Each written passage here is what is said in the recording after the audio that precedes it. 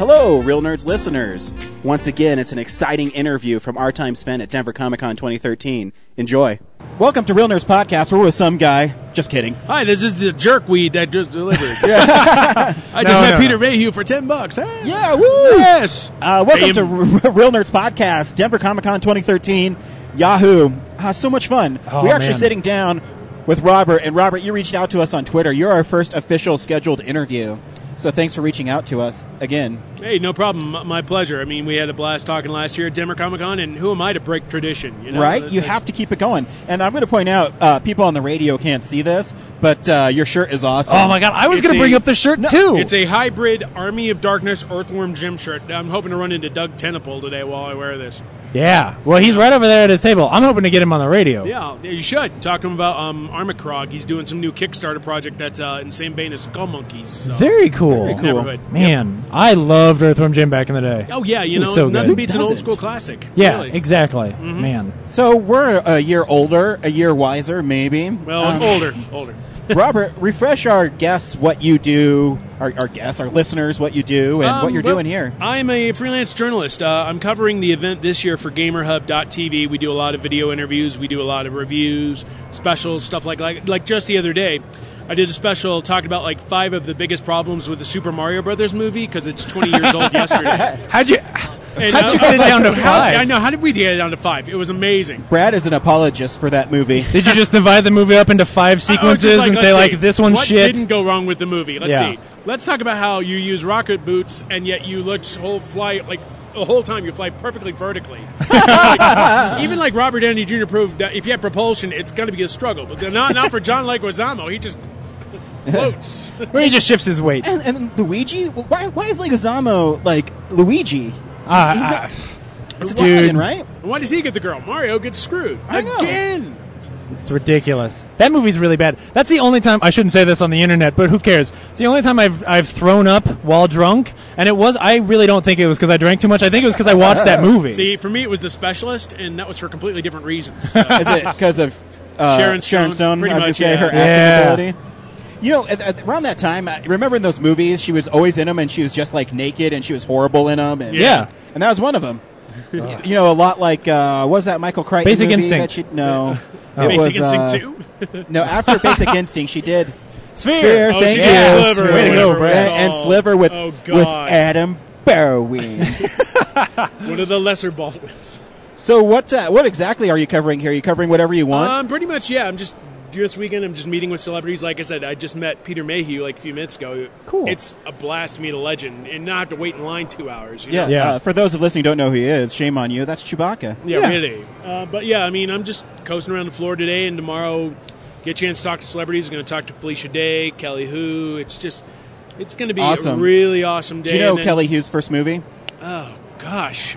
All I remember her is later Deathstrike and X-Men, and of course, in Teenage Mutant Ninja Turtles. You want me to blow your mind? Blow my mind! Friday the 13th, Part 8, Jason Takes Manhattan. That does blow my mind. I really wanted to do her panel, and because I'm doing Aaron Gray's panel, and I really wanted to do like a Friday the 13th reunion show from like the lesser-known Friday the 13th. And they're both going to be like, wait, I was on Friday the 13th?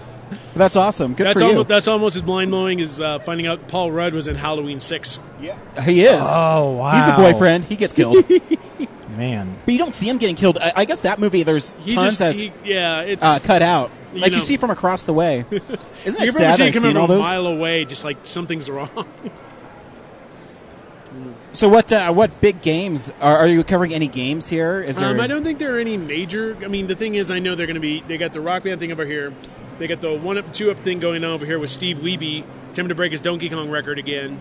You got an Avengers pinball right there. I mean, they don't have too many big games, but I know later this month, I guess comic book nerds can look forward to Deadpool.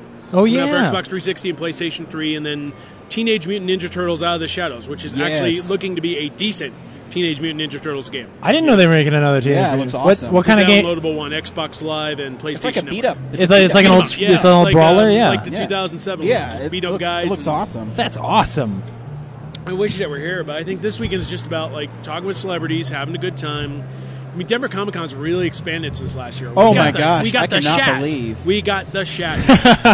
I can't believe, me and Brad were talking, like, the space between us now and where everything else is like, tripled. Oh, yeah. Like, last year, everything felt like it was so on top of us, and it's great. So, I don't know, I don't remember if I asked you this last year. Maybe I did, maybe I didn't. Do you have a favorite video game? I have several. I don't even know like where to begin. I mean, like I could talk about the old school days, like Tempest and Dragon Slayer. Talk about like new stuff now that I can't get enough of, like BioShock Infinite, which is amazing. You know? And I always have a place in my heart to play Doom. I don't know why. I'll sit down and play Doom for a couple hours and I'll be happy. I loved Final Doom on PlayStation 1. It took forever to load, but man, I loved that game. I know. You just really got into something like that. And I got my guilty pleasures too. I'll play You Don't Know Jack. Yeah. That's a good trivia game to really piss people off to. Yeah, I'm one of those guys. I like everything, but if someone asks me what my favorite game is, it'd always be Super Mario Brothers. I think it's because all my memories with it. See, for me, it's Super Mario Brothers 3.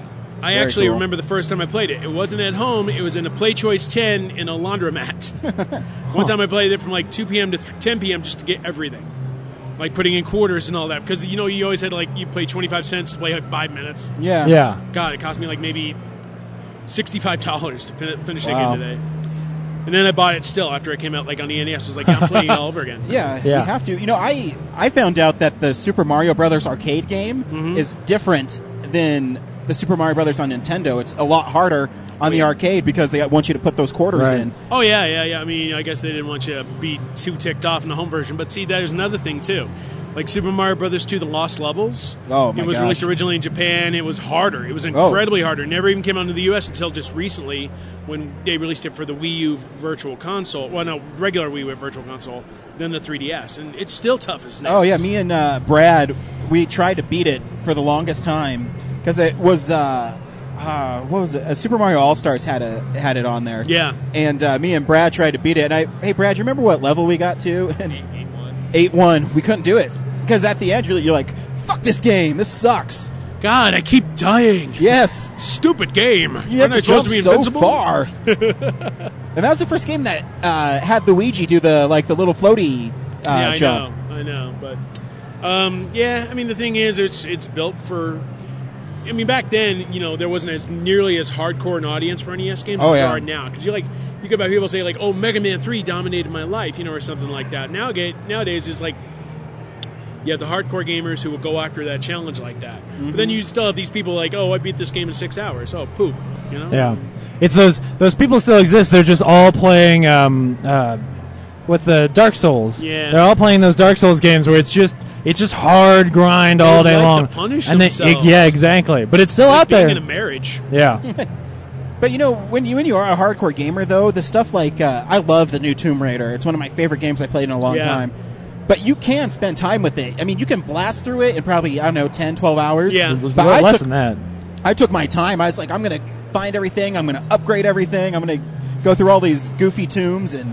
So I love that stuff. Well, and when you get into it, then you're having so much fun shooting dudes in the face with arrows that's all you want to do. You spend as much time lining up that shot, just making sure it hit him in the head too. Yeah, that's the shot that kills. Oh man, it's so good. And then you got like stuff that's unlockable now. You got like stuff like BioShock Infinite has the 1999 mode, which is ridiculous. Oh man, Metro Last Light has the Ranger mode, which is equally ridiculous. You like almost suffocate to death if you're not careful. It's just, people who want hardcore play, they can find it. I mean, that's the cool thing. I think hardcore gaming has picked up quite a bit in that regard, but you still have these people like, I'll play on easy because I don't want to wet my pants. No. Well, I think it depends on the game. Like I know when I sat down to play BioShock Infinite, I knew I could have played it and beat it on hard. But I was like, I'm gonna go through on normal first because especially a game like that where it's so story focused. I was like, you know what, they've worked so hard on this story and the way that they're going to present it to me that I don't want my inability to beat the game to get in the way of their story. So, and a lot of times too, I was reading an interview with the developers and they said the hard levels on it, it's not balanced properly. The game is made for it to be on normal. And so when you make it on the hard, it's not balanced properly. When you have to shoot dudes in the head 6 times with an arrow on Tomb Raider. Yeah. Man. So I'm still getting over the fact that there was a dude just a minute here just going over creepily looking over the candy bowl. Well, everybody's always never I think they don't know that take some candy. Yeah. Go ahead. We did Mile High Horror and this one guy, was it Mile High Horror who's telling us how horrible we are? No, he didn't say how horror. He came over and he was like, "You guys know about like film reels, right? Like the film is dying. Everything should be shown on film." We're just like, "Oh my god!" Yeah, he like seriously was like blasting us and eating all the candy we had. We're like, dude, that's right. Yeah, because he kept taking the candy. Like, don't eat my candy. Yeah, but I love your candy. You guys don't know what the fuck you're doing. Yeah. Oh, that's just so sad. Yeah. It's like the state of horror is terrible, but your candy is delicious. Oh man. Now, thanks for balancing that out. Really. Yeah. So, do you have private interviews set up with all these celebrities, or you just make contact? I'm just make contact, and I'm supposed to like go to something tomorrow, but I mean, I'm just playing it by ear. I mean, this is one of those shows I don't have to worry about. Like at San Diego Comic-Con, you kind of have to be on time for everything, but here it's a little more relaxed and everything like that. I mean, tomorrow's going to be a zoo, but still, and Sunday is going to be ridiculous when William Shatner is on the floor, but it's still going to be a good time, I think. It's just a matter of the show is finding its right amount of growth. It's not going crazy, but it's expanding, you know? Yeah. And I expect next year's show to be bigger. Maybe Stan Lee will come back. Who knows? Who knows? It was funny because I know last year when it first opened, all of a sudden like the whole room was just filled with people, and here when they opened, at first you couldn't even notice. Like there were just more people, you know, and now you look out there and you're like, okay, yeah, there's definitely people here, but it wasn't like last year where suddenly there were people standing two inches in front of the table because they couldn't go anywhere else. I know. Well, tomorrow is going to be a lot more packed than today, but still, I mean, I just like the way it's expanding it. It's not to the point where it's like San Diego Comic-Con, elbow to elbow, and you're waiting 20 minutes to walk past the WB booth or whatever. Yeah, I agree. Right. Yeah. Because I'm not looking forward to that next July. See, you're going to Comic-Con? Oh, yeah, totally. They have an exclusive Jason figure there that I want so bad. Oh, yeah, I think I went to the glow-in-the-dark one from Friday the 13th. The video game. The game, yeah. I saw that, and I dropped my mic that I was not holding when I saw that, but... Yeah. It's just crazy with the collectibles you can get there. It really is. I want to just get like one of those big Pacific Rim posters. I already have one, and I want to get like the one where he's like stomping through the city. Oh, yeah. Because that movie's going to be insane. I know. You know, it's funny. It's a movie I'm worried about connecting with audiences because it's, I don't know, but like when I see the trailers, I'm like, I can't wait to see this movie. Yeah. It's robots and monsters fighting. How sweet is that? Yeah. Well, audiences are weird. I mean, it's like everybody thought Star Trek Into Darkness was a dud. You know, they didn't because they only made like $14 million less than the original. But I'm like, guys, it was a great sequel. Yeah. You mean depending who saw it? Obviously, there's some people like, oh, why is Alicia Eve in her underwear or whatever? But still. I mean, I thought it was a great argument, sequel. It is a fair argument, but still. I thought it was a great inner sequel. spacesuit, guys. Yeah, you know, it's just a matter of, whatever. But, I mean, some people are just, like, worried about like, how Pacific Rim is going to turn out. I'm just going to go and enjoy myself. Oh, yeah, absolutely. You have to. It's Guillermo del Toro. I mean, it's like, come on, it's not like it's going to be crap. Yeah. It'll make some amount of money like Hellboy and Hellboy 2 made. It'll be modest. It won't be a huge success, but it'll make something. Come on. It's one that I hope that's big because he wants to make another one. And anytime you have big monsters fighting, my biggest fear about the movie is that I've already seen all the really cool Guillermo del Toro monster designs. Like, I'm hits afraid a guy with a battleship. He's doing more with a battleship in 5 seconds than the entire movie a battleship did with battleship. That's a point right there.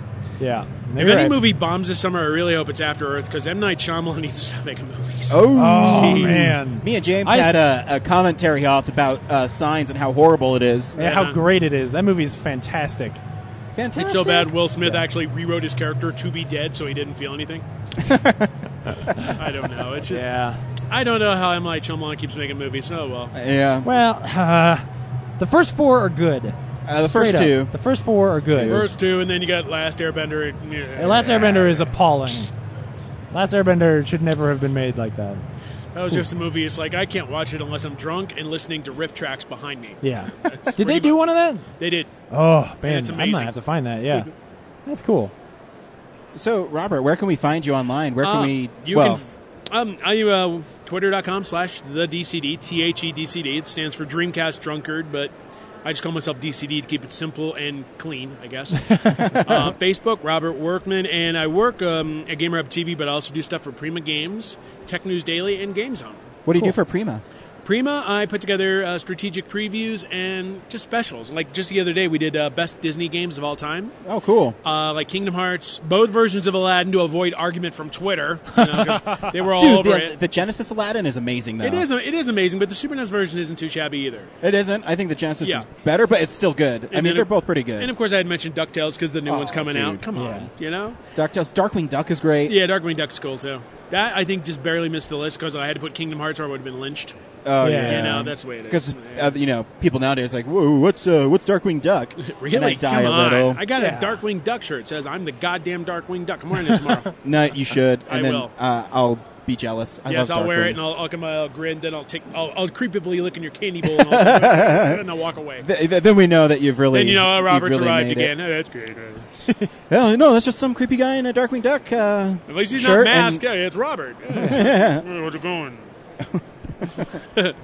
Well, thanks for having me on the show, Oh, guys. dude, I greatly anytime. If appreciate it. if you're bored tomorrow and you're like, I'll hey, stop by tomorrow. Yeah, I'll sit say down. how awesome Kelly Who is and tell her, hey, Hey, I love you you should- Friday the 13th, part 8. You should tell her to come on Real Nerds podcast because the host Ryan loved her in Friday 13th Part 8, I'll tell especially her. when she was killed on the dance floor. She'll probably come by and throw water in your face, and I'll take You know what? And I'll take that too. Just make sure we have the camera ready. Oh, I'll have a camera. Don't worry. Sweet. Well, thanks a lot, Robert. guys. Appreciate it. it. As Thank you, always. Robert. See you guys soon. Thank you for listening to the interviews we conducted at Denver Comic Con 2013. This has been a Nebulous Visions production. Thanks for listening. Bye.